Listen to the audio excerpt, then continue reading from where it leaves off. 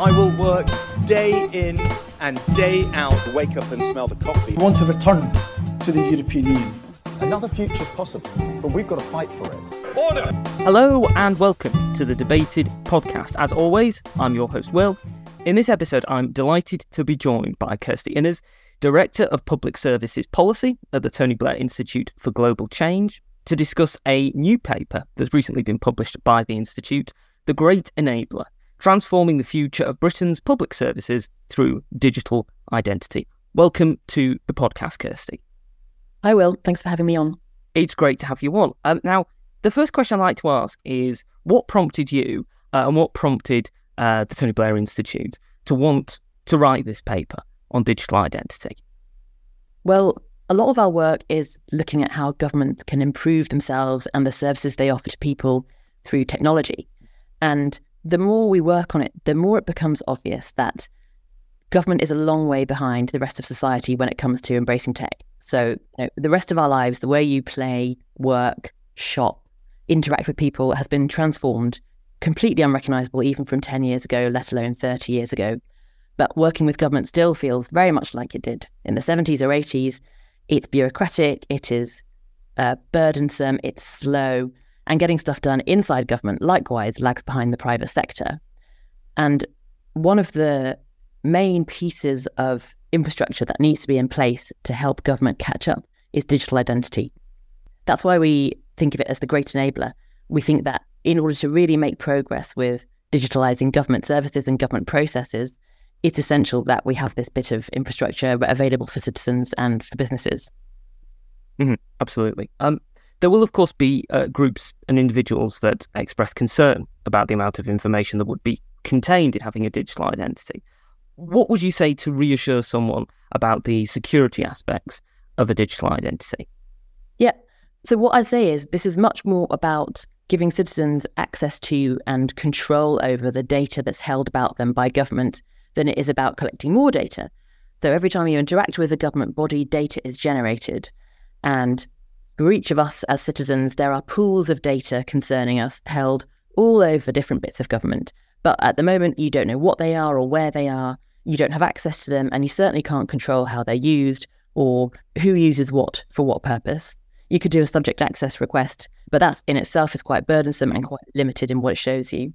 So in putting in place a digital identity, our proposal would be that you can give citizens access to an account where they can see what information is held, by whom, why it's accessed and when, and what it's used for. And they can give consent in quite a specific and granular way for different uses of their data, not only to serve them specifically. So I could say, for instance, I'm going to apply to HMRC for tax-free childcare. Now, HMRC, I know you know my income and I know you know my national insurance number because you're the institution that generates those and that administers my PAYE. So I'm going to give you consent to look in your records and find out that information about me.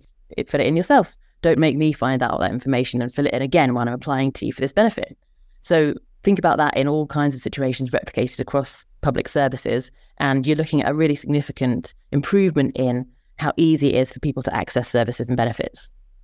Absolutely. And one of the streamlined ways that is mentioned is related to healthcare, and there are clearly massive positives of a proposed digital ID for healthcare. In the paper you mentioned, it would mean that patients in pain wouldn't have to retell their experiences again and again to different medical professionals in order to get the help that they needed. The information would be relayed simply by tapping their phone and linking their registration at the hospital to a recent 111 call. How effective do you think a digital identity could be in cutting waiting times for patients and for ensuring more effective and targeted care for them? I think it could be absolutely transformational. So there's sort of two levels at which this operates. One is the individual. So as you say, we think a citizen should be able to, or a patient should be able to go to a healthcare provider and have them access their records from wherever else they were generated, never mind if it was a different hospital or a GP or even a private sector provider. You should be able to say, okay, I give you permission, download my history and you can see everything you need to know about me. That can help with making those interactions quicker and easier. And it can also help with more sort of preventive and proactive model of healthcare. So if you know about me that I am a woman aged 40 with certain pre-existing conditions, you can reach out to me and say, you need to go for this screening, or you should consider that nutritional approach. As more research comes online showing, which gives us more insight into the way specific groups of the population should think about their health, you can make that available to people in a much more targeted, tailored basis. So that's the first level, the kind of citizen level. And then at the population level, the UK's health data is this massive competitive advantage because in very few other places is the healthcare system so unified. So we have this brilliant, rich ecosystem of data sets, and loads of work has gone into making them available for research. I don't want to deny any of the efforts that were already in place, but there's still a lot more we could do to make them more easily accessible for research, to help speed up process on research and development of therapies and treatments, as I say, develop that more preventative approach to healthcare so that rather than waiting for people to get very sick and then treating them, we are helping people to take responsibility for their health and well-being much earlier on and really avoid getting sick in the first place.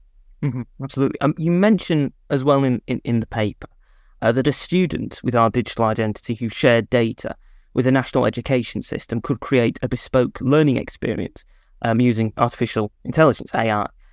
How would this work exactly? And is there a concern that some university lecturers and staff might resist engaging with any university that chose to implement this, given the issues some universities have had recently with lecturers refusing to record their lectures for fear that the recordings could be used as substitutes for in-person lectures and seminars and thus cause redundancies? Yep. I mean, we've argued that government can be much more ambitious and forward-leaning in the way it embraces AI as well. But none of that is to say that AI can replace humans. That's absolutely not what we're saying. It's a complement to skilled humans. And at its best, tools like AI can free up humans from doing the more mechanical work. So in teaching, that might be marking, to do the stuff that only a human can do, person-to-person, one-to-one support, maintaining the engagement of a whole class, bringing subjects to life. So that's the way I would envisage it being used. In education, having that individual student level data could mean that an AI learning assistant could, for instance, look at your progress on a range of measures and say, you've understood this subject matter to some extent, but the next step for you would be to do some exercises to really embed the knowledge, or to join a group session to practice it with other students. And it can make those recommendations and help you develop a more personalized learning path with interventions that are right for you at that moment. And then again, on the systemic level, having data about how schools are doing in terms of their progress in supporting pupils can help us understand what works and what doesn't much more rapidly, and move to a system where, rather than having Ofsted come around once every 5 years and do a few days in the school and then give you a very monolithic verdict of either okay or not okay, you could have a much more real-time insight into how well a school is doing and how it compares to its peers, and spot more quickly where things are going wrong, and where there's something that's really, really working, and then make that available to many more people. Mm-hmm. Do you think that the kind of feedback that would be generated from this could help in perhaps rewriting the curriculum and forming how the curriculum would go on in the future? That information generated by the AI's engagement, both with school children and with schools in general, could perhaps highlight maybe some issues or some areas that haven't been covered by a particular curriculum, and therefore could influence the curriculum going forward? Yes, maybe, because to the extent that schools have some flexibility about what subject areas they emphasise or don't teach, you might be able to look at the exam success or even the future employment success of students who had followed a certain learning pathway and say, okay, these guys were able to get jobs, these guys were less able to get jobs, and actually there's merit in emphasising the core skills, or there's merit in supporting the soft skills, whatever it might be. I think it could end up being a really rich source of evidence for all kinds of initiatives to improve education. Mm-hmm. Absolutely. Illegal migration, particularly in small boats, is a reoccurring issue in any public policy discussion in the UK over the past few years. In the paper, you suggest that a digital identity system could deter people from making dangerous small boat crossings by enhancing identity verification capabilities and promoting compliance with immigration regulations. Is this to suggest that the system would be free from any kind of cloning of a digital identity, or rather that it would be a preventative tactic in that the knowledge of the system being in place would deter smugglers and people from crossing the channel? I think it's both. So, that line you quote is just a posh way of saying it will make it much less easy to fake documents and much easier to check documents. So by being able to issue a credential on your smartphone, for instance, that is something that can be live and can be updated and can be time limited if necessary, and is personal to you, especially when you bring in things like biometrics. They're much more secure than, for instance, a passport can be, where your verification mechanism is looking at someone's face and seeing, does it look like this photograph, which may or may not be of a very good quality. So a digital identity credential that proves whether or not someone is entitled to come and live and work in a country could make it much harder to fake that ability.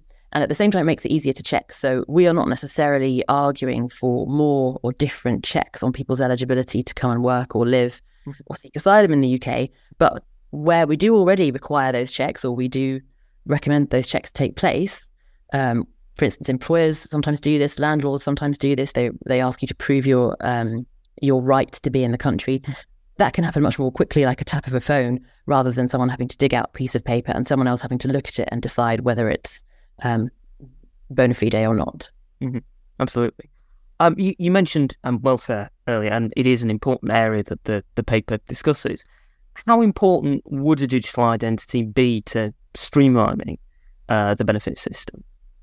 Yeah, I think super important. The example I mentioned earlier, a very sort of privileged person interaction with government, such as myself claiming tax-free childcare, that in itself can be made much more easy. But if you're someone who has a much more complicated relationship with government and there are many more services and benefits that you need to access, then making those easier to access and more simple to interact with is really valuable. And there's plenty of research to show that the lower down the income scale you are and the less capability you have, the more barriers you actually face when it comes to getting what you need from government. So there is a disproportionate benefit to the less well-off and the underprivileged in making government services easier to access. Absolutely. How concerned would you be at the potential of a digital identity to alienate or be difficult to use for older sections of the population? As although there are many older people who are fully able to use technology, there are also many who aren't as comfortable with it. Would it be important if such a digital identity were introduced that the government actively campaigned to engage with older people as much as possible to ensure that they were able to use the digital ID as much as possible and reap the benefits of it?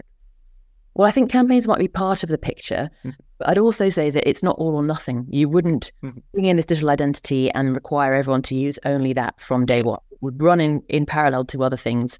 So, where people are still comfortable using their passport or their driving license or their national insurance number, or, one of the 141 ways that currently exist for you to log into government services, they could keep doing that for, an interim period, and have those alternatives. When you look at things like the COVID passport, quite a lot of work went into making sure that was inclusive. So for most people, they accessed it on their smartphone, but for others, they could ask their GP to give them a letter, or they could use a web format to download the QR code and print it out themselves. So there were various options depending on how comfortable people were with technology and whether or not they wanted to use a smartphone. And so you could think about similar things when it comes to providing digital identity credentials. Are there any other potential applications of a digital identity that you weren't able to fully explore in the paper? Well, there's lots. I mean, the reason I describe it as infrastructure is that I really think it's part of the essential services that the government needs to ensure are in place so that society and the economy can run efficiently and effectively. So, apart from people needing to identify themselves when they need something from government, we need to prove things about ourselves all the time to buy and use goods and services from the private sector. Just to engage in society, you're always proving things about yourself. And giving people a really secure way to do that could have all sorts of benefits throughout the economy in terms of reducing fraud, in terms of improving people's privacy. Even think about something as simple as, at the moment, for quite a few people, they might take their driving license out with them on a night out to prove they're old enough to buy a drink at the bar. It seems insecure and weird that you're needing to carry around this quite valuable piece of ID with you when you could have something on your phone that proves that you're over 18 without sharing anything like your address or your name or your exact date of birth. That's a very sort of small, limited example, but I would say the average person needs to prove things about themselves hundreds of times a week. And making that easier and more secure and more private would be hugely valuable. Absolutely. On an international level, how easy would it be for a UK citizen travelling abroad to be able to use their digital ID to verify their identity in another country? Or is the digital ID, as is currently proposed in the paper, solely for use within the UK? Well, we were looking at this in this paper just at the UK because that was the audience for this, but there is a question of international interoperability. The EU was putting in place its digital ID wallet, EIDAS system, and setting the standards for that. And I think the UK government should think very carefully about how it manages the interoperability of a UK digital identity with the EU system and with global systems. And I think there's huge gains to be made there as well. So when you think about crossing the border into another country, often you're queuing so someone can eyeball your passport. With an interoperable digital ID, it could be as simple as tapping your Oyster card when you go onto the tube. Yeah. We're coming to the end of the podcast. It's been great to speak to you, Kirsty, but I do have one final question. What do you hope people reading the paper will take away from it? The main thing I hope they'll take away from it is that putting in place a digital identity would be mainly a way of empowering citizens, giving them more access and control to their own data and serving them better. Absolutely. Well, thank you once again for taking the time to speak to me on the podcast. If people want to find out more about you, want to read the paper, want to find out more about the Tony Blair Institute for Global Change, where should they go to find out all these things? They can go to our website, institute.global, and search for the Great Enabler paper, and they can read all about it. Fantastic. Thank you once again for coming on the podcast. Thank you. Thank you for listening to this episode of the podcast. If you've enjoyed it, you can subscribe to us on iTunes, Spotify, Podbean, and Amazon Music. You can also follow us on Twitter, @DebatedPodcast, like us on Facebook, Debated Podcast, and if you'd like to get in touch with us, whether about appearing on an episode of the podcast or commenting on an episode that you've listened to, you can do so at thedebatedpodcast@gmail.com. Thank you for listening. I hope you listen to the next one.